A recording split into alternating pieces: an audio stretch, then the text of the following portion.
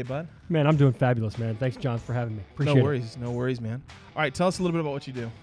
Oh, goodness. Well, you're going to find me through my brand, Bob Mortgage. So if you just search Bob Johnson, you'll probably find about 1 billion of us out there. But Bob Mortgage is my personal brand, and I do residential mortgages. Been doing it for 22 years. I've been very blessed, provided financing to over 26,000 families, from loans at $10 million all the way down to $40,000. First-time home buyers, people that need down payment assistance to help them get into the house for the first time, or just basically anyone that's looking to build a portfolio of homes and increase their net worth. Nice. Why did you start that? When did I start that? Why? Oh, why? Wow. People sometimes say they had this passion or this thing that they knew they were going to get into because it was something that was instilled in them or just, I kind of looked into it. I was cold calling sales. I had a marketing management finance background from college and ended up door-to-door sales and knocking on 100 doors a day. And I happened to get to a receptionist that I knew who the decision maker was. And I said, I made it a point to see Steve. And she said, oh, you have an appointment to see Steve? And I'm like, yeah. And sure enough, Steve walks back. He says, I don't have an appointment with you, but what are you doing here? And I'm like, oh, well, I didn't tell her I had an appointment. I just said I made it a point to see you. And he's like, okay, you're going to be good at this. He said, I do mortgages. I would love to find out how I could get you in this business. And like any good salesperson, he reversed it. I got into the mortgage business in September of 1996. And it was based on that it helped me build a career, which I do now use more of my marketing management finance backgrounds from college than I did selling door-to-door long distance. Okay. So what kind of marketing do you do? What kind of marketing do I do? Mm-hmm. Man, we run a lot of different channels when it comes to our business. So I believe you do have to diversify. So we get business from our real estate partners, our real estate and builder partners, and we do specific marketing to those individuals, whether that's hand-to-hand combat type stuff, really old school analog type marketing. We do social media marketing tied directly to them to get them to understand who we are, what we do, and why we do it, to then ultimately get them into a one-on-one meeting so they get to really see me and my team, understand the platform and business that we operate. We also market to corporations. So we have a specific corporate marketing department that we go and work with HR managers, business owners, that we can help their employees understand the benefits of homeownership, help the employee or the employer understand that people that own homes are better employees, that they're less likely to skip their job or come in late and things like that. So we do that through our educational platform directly through social on that one as well. Mm-hmm. And then we have a big direct-to-consumer platform, which again is mainly 99.9% driven through all the social content that we drive. We're just if you follow me on my brand, Bob Mortgage, you'll understand we are huge into putting out content on a daily basis, distributing it out through multiple channels, whether that's Facebook, it's IG, it's LinkedIn. It's just understanding the mind space that they're going to be in, the type of content you want to put in there, and then doing it first for educational purposes. So we educate first. That's the big thing. We start giving as much value as we can, and then we come back once we understand that they really like the content. Then we come in with asks for our business. So it's a strategy of either building a brand or generating an ROI. Right. Okay. So how, especially because you're in the mortgage industry, and I know I've talked to a lot of different mortgage lenders out there, especially when it comes to social media. How do you run the gauntlet of all the compliance and everything else that you have to mess with still, running a mortgage business and still trying to give out a lot of social media content and stuff like that without oh crap. Yeah, no, I'm sorry, I didn't put my mortgage lender number underneath it. Yeah, that's a great question. So I'll answer it a couple of ways. One, as the mortgage originator, and if you're the one that's going to be on camera and you're going to be the one talking, mm-hmm. you have to know what is right and not right to say from a compliance standpoint. You have to be spot on understanding compliance. Number two, in an editing piece, when you're putting stuff out there, then you just have to have your disclaimers. You got to know what those are, and you make sure in the editing side those items are on there. And number three, I have a dedicated compliance person that just watches everything that I do. I mean, they do. They know I am somewhat unique in the fact that we put out I mean, we could distribute content on multiple channels, 3, 4, 5, 6, 7 times a day easily, and you get watched. And when you get watched, you got to take that responsibility. And my company has stepped up and done that as well. They have people that follow me and watch me and everything that I do. And thankfully, I haven't got myself in a position where I've said something. I know the conversations where I need to pivot from. Mm-hmm. You need to be able to answer the question, but at the same time know when to pivot and then adjust to a different type of conversation that you need to have to ultimately get the answer to that client. Nice. Yeah. Nice. So what's the ultimate goal? The ultimate goal for Bob Mortgage? Well, for you, your brand, the whole 9 yards. Yeah, I mean, it is one. It's to earn the trust of every single person out there that is in the real estate community and thinking about buying or selling real estate. I mean, that's a huge community, right? That's pretty much everybody out there. It is to earn their trust, and I'm going to earn it because I'm going to be vigilant on my ability to be consistent with my education. Give everything away for free. I know it's the long play. I'm going to win over time. I have no doubt about it. I don't see competition. I want everybody to succeed. A lot of people out there that are doing this, a lot of originators out there. I wish them all the best, but I will win over time because I commit to building the brand. I commit to giving everything away. It's about education. And then I know when to put in the ask. Because you can't give it all away if you're never going to, you can't give it all away if you're not making money, right? So at some point, you've got to be able to ask. You've got to be able to ask it at the right time, multiple times, but you've already engaged the audience because they know you, like you, trust you, because you're willing to give your content away. Now, ultimately from there, what we do, we do have, because we do get asked a lot by our agents, hey, I would love for you to do this for me. And we have this organization called RESPA that, kind of prohibits us from giving away anything of value for free for the exchange of business. So I tell them, look, if I'm going to be in the deal, in the video and all that kind of stuff, that's fine because it's my video. I'm going to do it. It's mine. I'm going to edit it. I'll give you options to distribute it out digitally. That's your right. But if you want me to build your brand personally, then you're going to have to pay us on the media side to actually do that because I had to separate it. So, that's a big part for us in doing that for the media side.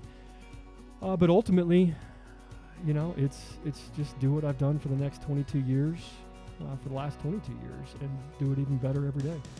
So when you're looking at like a long play, okay, like what you're talking about right now, how do you, let's say that we're talking about a traditional, 30, 60, 90, we're kind of looking at targets and goals and stuff like that. But when you're looking at a long play, where the difference can be, instead of really being able to evaluate clearly at a 30, 60, 90, you're more, 1 year, 2 years, 5 years. How do you determine your level of success at that when you're just looking at the long play before you're like, oh crap, you know what? I've been doing this for, a year and I need to pivot and move somewhere else. Yeah, so my long play in my space is really probably 12 months. You go out 2 to 3 years. This industry changes so much. There's so much coming in as far as disruption, which I love, by the way. It's hard to go 2 to 3 years out as an individual producer that is in a cash flow type business. So it's 6 to 12 months is long play. Short term can be 30 to 45 days. Medium term is going to be 60 to 6 months type deal, and everything else is long. So the way we're measuring it, I'm actually on my way over here talking to the lady that runs all my social media stuff for my team. And, we're talking about that 6 to 12 month plan right now and some of the things that we're doing. And she's saying, you're spending a lot of money on this type of stuff. I'm like, I'm fine. I'm committed to it because I'm seeing the daily activity that we're generating as it relates to people that are engaging, people that are filling out surveys, people that are taking the next step. Now, they may not be ready to buy, and they aren't ready to buy. These people that are out there in social land, they're 6 to 12 months out as it is. Right. We're trying to reach that customer before they get to the agent, before they've actually made the decision to buy. They're actually in a state of mind right now where they woke up, they're with their significant other spouse, and like, hey, man, we really need to get out of this house or this apartment, whatever. We want to buy a home. Should we call Sally, our agent friend? They're like, no, let's just look online. Right? That's kind of where they are with this process. So they're 6 to 12 months out. So they're going to start looking online first. They may even find a house before they ever get in touch with Sally, their real estate friend. So what I'm trying to do is engage with them with content that is purely educational or inspirational, and then drip on them with the right type of educational funnel campaigns to get them to then raise their hand and take action if they're 30, 45, 60 days out from that period of 6 months to say, now I'm ready to actually get serious about buying a home. So I'm gauging more of the little daily incremental type actionable steps that they're taking, not necessarily am I generating revenue or am I converting it to a closed loan. It's too early in the process to do that and look at conversions that way. I'm looking at it a lot differently. So whether they're downloading my app where they can search the MLS through me as a mortgage professional, whether they are filling out surveys, telling me what they're looking for, whether they're engaging in my online webinars and doing those types of things. I mean, what are they taking steps to do so that I know ultimately I'll get them when they're ready in 6 months to buy? So how are you tying your analytics back to the specific media? How are we tying our analytics back? Right, to because it? you're talking about like, you know, an uptick. Because I mean, if you're talking about like an uptick in like downloads or something else, I mean, you could be being carried by the market as easily as it could be, at your media, unless you are like specifically being able to track, like, you know, guess what? I had a pixel on this video. It then tracked back over to this download. So we're using the pixels to help us be able to track and then do our lookalike audiences to help us understand, okay, this audience is actually performing better. Then let's run these types of ads. Right, it's like some basic A/B testing. Yeah, I mean we're pretty sophisticated for just being our own little personal brand and running it, but we're not lights out, like super sophisticated as it gets into that. There's a lot of learning that we're going through, and that's the best way I found to do this, because this is all new to me. I mean, we started doing this type of stuff in 2016 on the video side heavily, but then really didn't get into the direct consumer space and running these ads and understanding pixels and all these kind of things until recently. In the last eight months, we've really been going hard at it, and it's been a lot of learning, right? I mean, I think has been great for me, because I don't mind spending money as long as I'm learning and not giving it to somebody where I don't know what's happening. I'm not being educated coming back. So what's the biggest mistake that you've made in the last 8 months? On the ad stuff, or what? I'll take the ads first, then we'll go to the other one second. Well, I mean, people will tell me the biggest mistake I made was I started spending money generating leads, people that were actually wanting stuff and not doing anything with it. I didn't work on the conversion. I was like, look, at the end of the day, I'm more interested in the acquisition of the lead. Can we create content, ads? Can we do this and get actually people's attention to where they will actually respond for an ROI? Because my space was really where I started out. The video piece was getting people's attention to build a brand. Okay, I'd been in the space for 20 years or 8 to 19 years back then, but it really wasn't in the space that I am in today. I'd built mortgage companies and health and dental and vision 401k companies and not doing what I do today. So I entered 2016 with no contacts, no business, no revenue, no agents, nothing, right? No client base. And so I had to build it from scratch. And I also had a little bit of a ego coming from that to this. And I didn't want people to not know who I was, but literally they had no idea who I was. So I took to what I felt was the best media to distribute it at, which was going to be video, and saying, let's just give away all the knowledge. Let's just put it out there. Maybe enough people will watch it, like it, and that way I don't have to introduce myself when we try to get an appointment with an agent, right? So that's where we started. This has been different because we're actually expecting something in return. I wanted my return needed to be dollars, but first I needed to see if my content was going to be engaged with by a consumer audience. I knew the realtors, I knew the builders, I know those people loved it, but I didn't know if consumers would care, right? You know, and so that's where we went. We started to get response, and I did nothing with the clients. So I had to build out a consumer direct team now to where they actually will start calling. So we have a 3x3, call, text, email type response plan that we work on to try to generate these people into actual buyers. Nice. Okay, so what was your other mistake? last 8 months? There was two. There was one that hit your face. I'm sure there was. I'm sure I didn't say yes, dear, enough to my wife. So sorry, babe. I'm sure there was that moment where I didn't say yes, dear, when I should have. And we've actually been married 22 years and worked together for 22 years. So I had to learn really early on in life that while I thought I was in control, the reality was a better person was, and that was her. So anytime we've had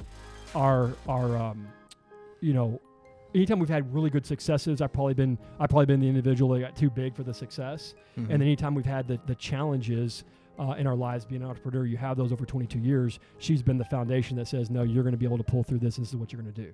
Right. So there's a really good dynamic there. Really good dynamic, really good, great stories that we share and talk a lot about with people because it really connects us with them. And we've done really well, and we've had our share of really big challenges that we've had to face.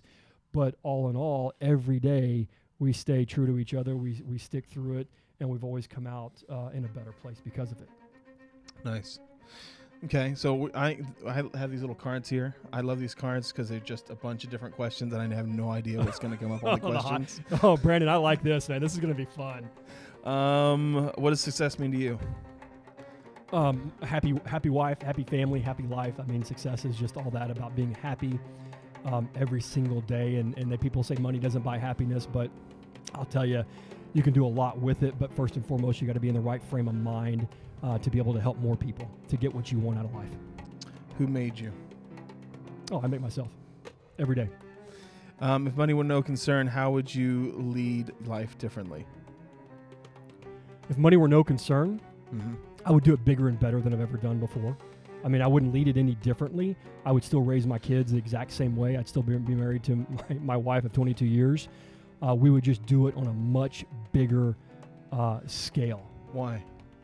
Because we would have the ability to spend more in the areas where we can gain the most attention to yield the highest return on that attention, where we're doing very, very well with the money that we spend today. But if I had the ability to, let's say, have Quicken Loans kind of money, they couldn't compete with my ability to connect with people on an individual level. They're so big that they're looking at it at a much more corporate scale. But the reality is that people do business with people, and if you can use that for good at an individual level, you're going to go so much further. So I think that's ultimately where for me it would lie. So, but my question is for you. Is like, I didn't answer that right. so why does big equal better for you? Oh, impact. Big is okay. So why does impact matter?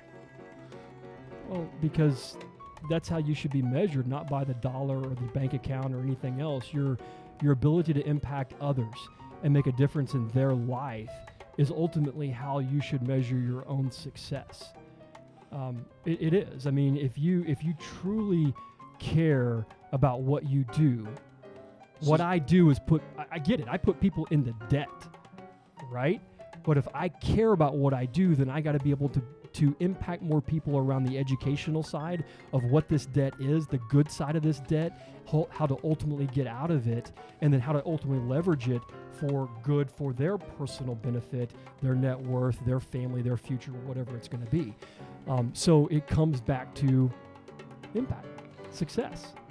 So that's what I'm getting at, right? Because when you were first talking about like when I asked you like what success was, and you were like family is basically family, sure.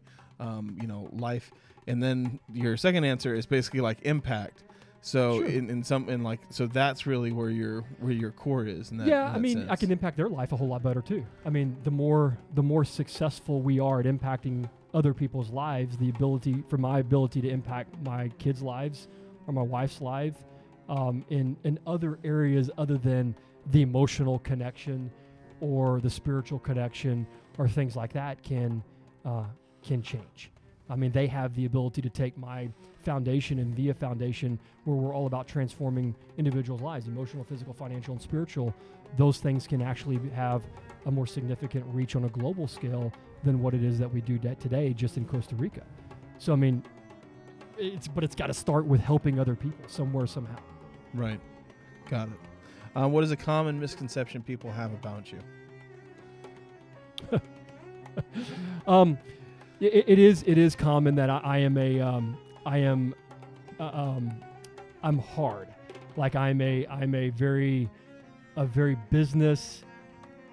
That's all it is about the business, the bottom line. I don't care about people. So that's the misconception. It is. No, it's definitely not. It's definitely the misconception. People that get to know me actually know I'm the funniest guy in the office and the funniest guy in my family. Sorry. Brandon's looking at me like, really, dude? No, but I am. I mean, I'm super funny. I care so much about people. I just don't, because I don't water cooler talk. I'm on a mission. I have a business. I have a family. I have responsibilities to other people. And I don't have a lot of time just to chit chat. I don't have a lot of time just to, make small talk and be that individual that's going to build into you in those type of moments. I'll go deep and I'll go long with someone, but it's got to be on my terms. And I think that's where the misconception comes in. I really do want everybody to succeed, but at the end of the day, I hate losing more than I like winning, and I am not going to lose. I won't tolerate it, and I hate it. But I don't mind if you win, and that's really odd. I mean, I really want you to be successful if you're in my space, but my job, because I have people that count on me, that are responsible to what I do every day, they don't count on me to lose. They count on me to win every deal. Right. And so that comes with a misconception. I'm an ass. I'm hard, right? It is. I mean, I don't know. I mean, maybe some of it is right, but I am a very caring, nurturing person that probably is brought on more by my wife and my two daughters of 13 and 15 that have probably brought that to light more recently in the last 5 to 8 years than what it was prior to their arrival. Nice. What has been your favorite age so far, and why? Favorite age so far, and why? Okay, so it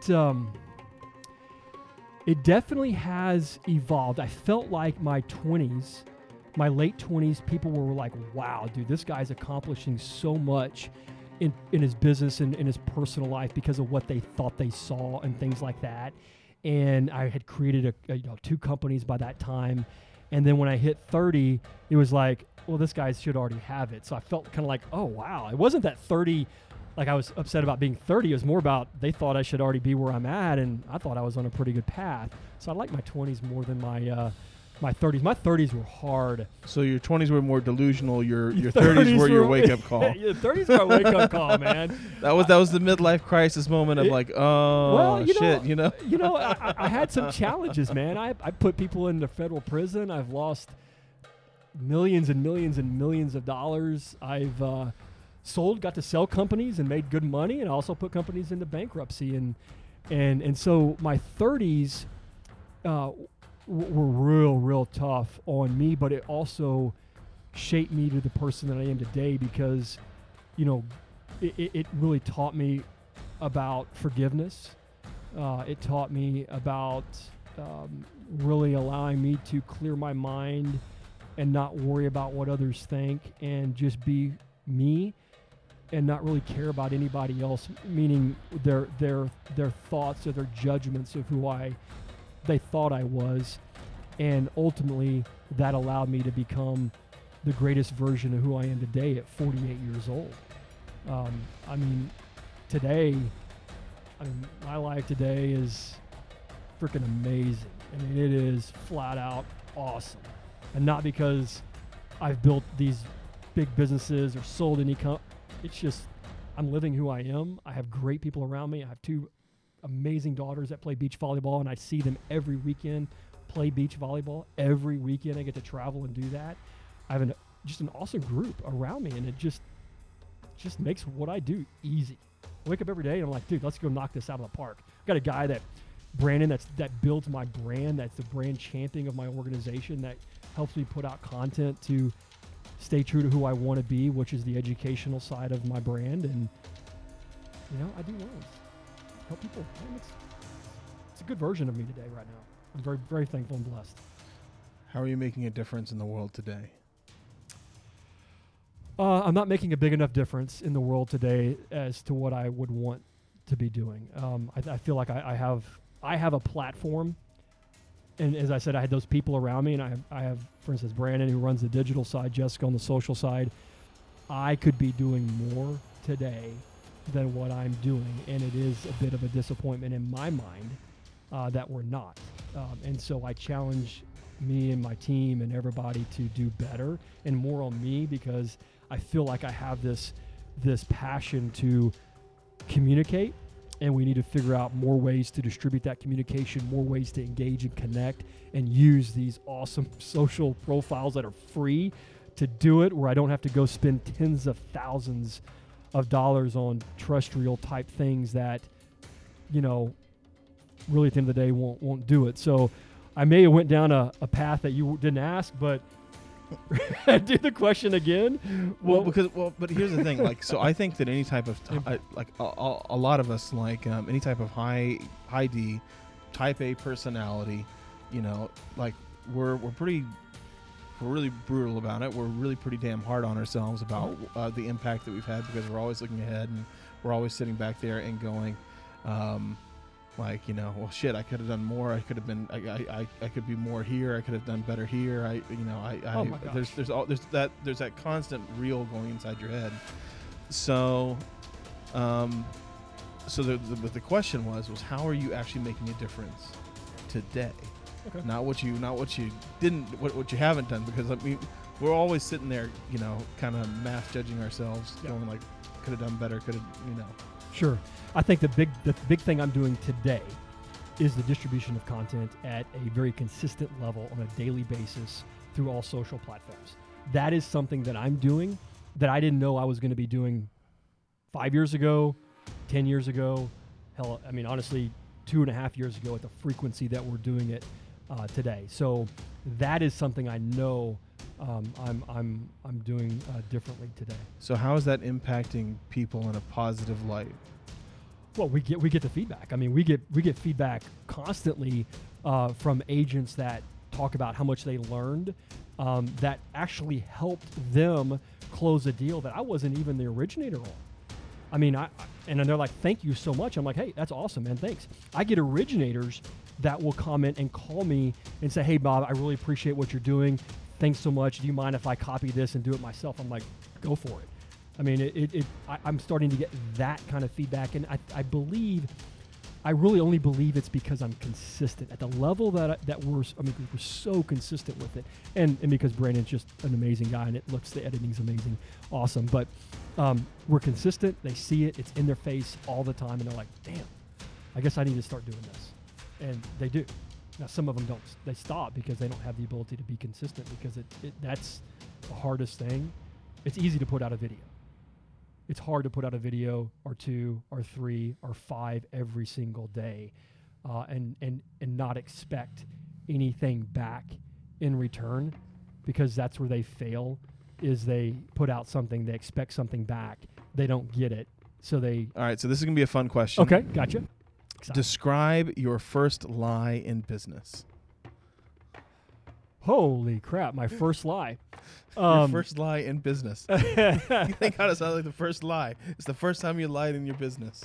Well, I think it may have been when I got fired from my job because I told my boss that I can't. If something happened, and I think I just honestly had a really good morning with my wife today, and I didn't want to go into the office. And you were just like, sorry, babe. I'm staying home. Yeah, made that one up. I called and said, oh, I'm not feeling well and all that kind of stuff. And truthfully, we just had a really good morning, and we laid in bed the whole morning, and I didn't go in, and that's actually when I got fired from that job, which ultimately got me into selling long distance, which got me into the business. So I got to say thanks, babe. That was a great morning to take off. Wow. That was a good one. I skipped over that one like 4 or 5 times. I was like putting it back to the back of the boat. I'm like, yep, we're done. That's a brutal one. That was a 94. So I graduated college in 93, so that was pretty early on in my career. I think I was in 94 when that happened. Let's see. All right, what is your favorite place in the world? Favorite place in the world? St. Bart's. St. Bart's? Yeah. Why? just great memories with my wife and I, just walking the beach, beach house, walking the beach, shopping, just carefree. Phones didn't work. Nobody could reach me. I mean, it was just it was an amazing time that we had, and we've only been there once, and that was a while back, and it stays in our mind all the time as to why or where we would want to go and why we want to go there for that experience again, and we'll be doing that sooner rather than later. But for me and her, it's probably our favorite place. What gives you hope? Hope? Mm-hmm. Interesting. Faith. My faith gives me the hope, all the hope that I need to know that I'm going to wake up tomorrow, and if I don't, then I'm in a better place. But definitely my faith gives me the hope that I need, that I'm here and been put here to make this a better place, serve more people, be a better father, be a better husband than what I was and have been every day. So I think that's pretty simple. Faith. Yeah. Okay. This is my last question off of this deck. Uh-oh. Let me just go back to my head, which is even worse. Yeah. What non-physical traits do you find attractive in other human beings? Questions? So I find you very attractive. Oh, thank you. It's the beard. It is the beard. I want to tug on it. Definitely their ability to ask questions is huge for me.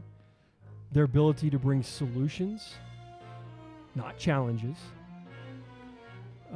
It's really mindset. I mean, it's strength in your mind. It's your ability to believe in yourself so much so that nobody can influence you.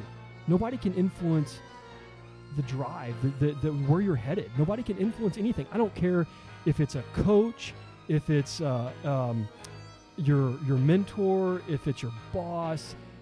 The person that has to me that's the most attractive is the one that and attractive not in a physical stance, but that has that ability just to be so confident in themselves, but also be in a place where they're willing to ask questions to learn and then go execute and implement. I think those are going to be the biggest non-physical traits. Nice. Yeah, it's a good answer. Good? Yeah, it's a good answer. Oh, thanks, man. So I know we talked about it a little bit earlier. We were talking about like how people perceive you, different things like that. It's something that I've been actually learning in my own life. Like the different levels of taking responsibility for communication. Okay. We actually had a communication expert on here the other day, which was really fun. But one of the things we were talking about was specifically like, there's taking responsibility for what you say. There's taking responsibility for what you, the way you said it. And then there's one other level past that, which was taking responsibility for how people took it. 100%. So when you're looking at how people sometimes have perceived you, how have you changed your message or dynamic in order to be able to communicate effectively to groups of people so that they don't see you as brash or arrogant or non-caring when the opposite is actually true? So it goes back to understanding that it's not what you say. It is more about how you say it, because people only care, really, is what we should look at, is about how do they feel. It's the feeling. We talk about being in mortgage or whoever's in real estate or whatever industry you're going to be in. They don't care about anything other than their deal, right? So I got to build systems and processes around all that kind of stuff. And it kind of came back to the communication piece, is build everything around making sure people feel great. And that starts with understanding every action has a reaction. And so when somebody asks a question, you have to anticipate the answer or the next, or not anticipate the answer, provide the answer, but anticipate the next question that's going to come from your answer, right? And the better that you can proactively answer that question before they ever ask it, you win, because that's going to make them feel great about working with you. And so for me, So that's on a consumer's side standpoint. Yep. So what about on a personal standpoint? Because most of our interactions are reflections of kind of your personal outlier, like how your employees understand you, how your other people understand you around your life. So a couple of weeks ago, to give you like an example, there's an episode that we did with a lady by the name of Alyssa Dyer. She very much cares about people, but she realized she wasn't effectively, like, no one felt like she actually cared for them at all, right? And so she did something which I thought was freaking brilliant, and it just made me cringe because I didn't want to think about having to do that every day. Was that she wrote down at the end of the day, she took the time and wrote down every day each person that she had an interaction with on that day, and whether that she left them with a positive or negative experience at the end of each day. Why or why not did she believe so? And then she double checked on each one of them. And then based off of that system, she realized how she could communicate. So she was still insanely effective because she's a systems girl. She's incredible at systems, but still be able to have the effective communication and engagement to be able to move forward, which was like for me on my side, I was like, holy crap, that's a lot of work. That is a lot of work. But ultimately, her reasoning was, not only did she care about people, but like, it didn't matter how good your systems were, it didn't matter how good your content was, that if people weren't engaging and if they weren't receiving the message as well, then it didn't matter how much you could actually help them if they weren't engaging with it. So I'm passing that question back to you and kind of going like, how have you kind of avoided this misstep? Or is it still a journey? Yeah, it's definitely still a journey. But what I did learn was to become a better listener. Because if I would already have the path that I was going to go down as the high D leader, right? I mean, I already knew where I was going before. Wagons Westward, hi-ya. Exactly. Let's go. Nobody had to get in the room and tell me what I needed to do. I just went, right? I executed. But what I found was the more I listened to people, the more I took in their input and truly listened, right? I mean, not just lip service listening. I mean, you truly listen. So how do you do that? How do you do that? Mm-hmm. Oh, how do you truly listen when so many of us are thinking chess moves? You're present. You're 100% present. You have to be, if you truly care about your people and you're in the team and your associates and everything that are around you, when they have an opinion, you have to stop, be present and listen, but then you also have to provide them guidance as to why that won't work. I like it. Here's why this doesn't fit the model or the plan or where we're headed, but I really appreciate it, because if they don't feel like you heard them or you dismiss it by not responding to them, then you've lost them forever. So you have to be a really, really great listener. It starts with being present, and then it's the follow-up that comes with after their concern or their a piece of advice to you, because I've gotten my share of advice, right? And before, early on, yeah, that sounds great, and I would go do it. And that's probably where that misconception came from. Even though I was caring, I just didn't really pay much attention to it because I was busy doing other things, and I had to move forward. Now, it's like, whoa, stop, listen. Wow, that's really good. Now, maybe it actually puts me in a better place and puts the team in a better place because I actually listened to what they said and implemented it. But then there are times when I'm like, hey, that's really good. Here's why this doesn't work. And then that actually gets them more on board with our goal and our plan. If you could give 5 pieces of universal advice to someone that's in business, currently in business, what would they be and why? 5 pieces. Wow. Okay. So I'll start with mindset. Okay, you have to believe you can do whatever it is that you want to do. You have to believe it. Okay. Number 2, you have to be coachable, because there are going to be times when you believe it, but you can't. Right. You suck. And, Congratulations. You need to figure out different. Exactly. And you need to be coachable so that you can become successful. The third is you have to understand the difference between failure and failing forward. Failure is you stopped and quit. You gave up. You didn't do anything to move yourself forward. Failing forward is that opportunity where you learned how not to do it, and you go back and do it again a different way, and you achieve some type of forward progress so that you can continue to move forward. Number 4, try a lot of different things. You know, depending on where they are in their business career, they need to diversify their business career as much as possible so that they could truly learn what it is that they really, really, really, really love to do. And then probably number 5, when you find it, go all in. Be great at it. Don't try to be a phenomenal mortgage advisor and then go try to start a Mexican food restaurant and then go do something completely different in a different industry. You're going to be too... you're just constantly on a learning curve. Exactly, and you're on a learning curve, and you're never going to be great at that one thing that you found that you said you could make the biggest impact at. And then I guess the bonus one would be, do it with a servant's heart and pay back those that have helped get you there along the way. I mean, there's so many, man. Embrace disruption.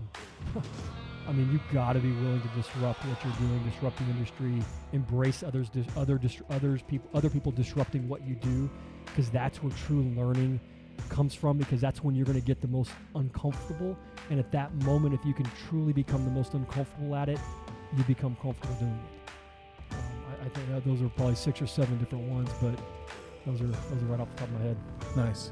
Great. Yeah, appreciate it, man. Guys, if you want to see more of his stuff, go check out Bob Mortgage. You got it on YouTube, Facebook, Instagram, LinkedIn, Twitter. Yeah, Bob Mortgage. Cool. And take a look. Guys, until next time, also check out Hero Nation. You can find us, of course, on any kind of podcast you want to look at. YouTube, Instagram, LinkedIn. It's all there. You can also check us out at theheronation.com. Dude, I really appreciate you coming in. Yeah, man. It was awesome. I really appreciate all the questions, man. That's tough. I'm on the hot seat over here. Woohoo! All right, guys. Until next time, be your own hero.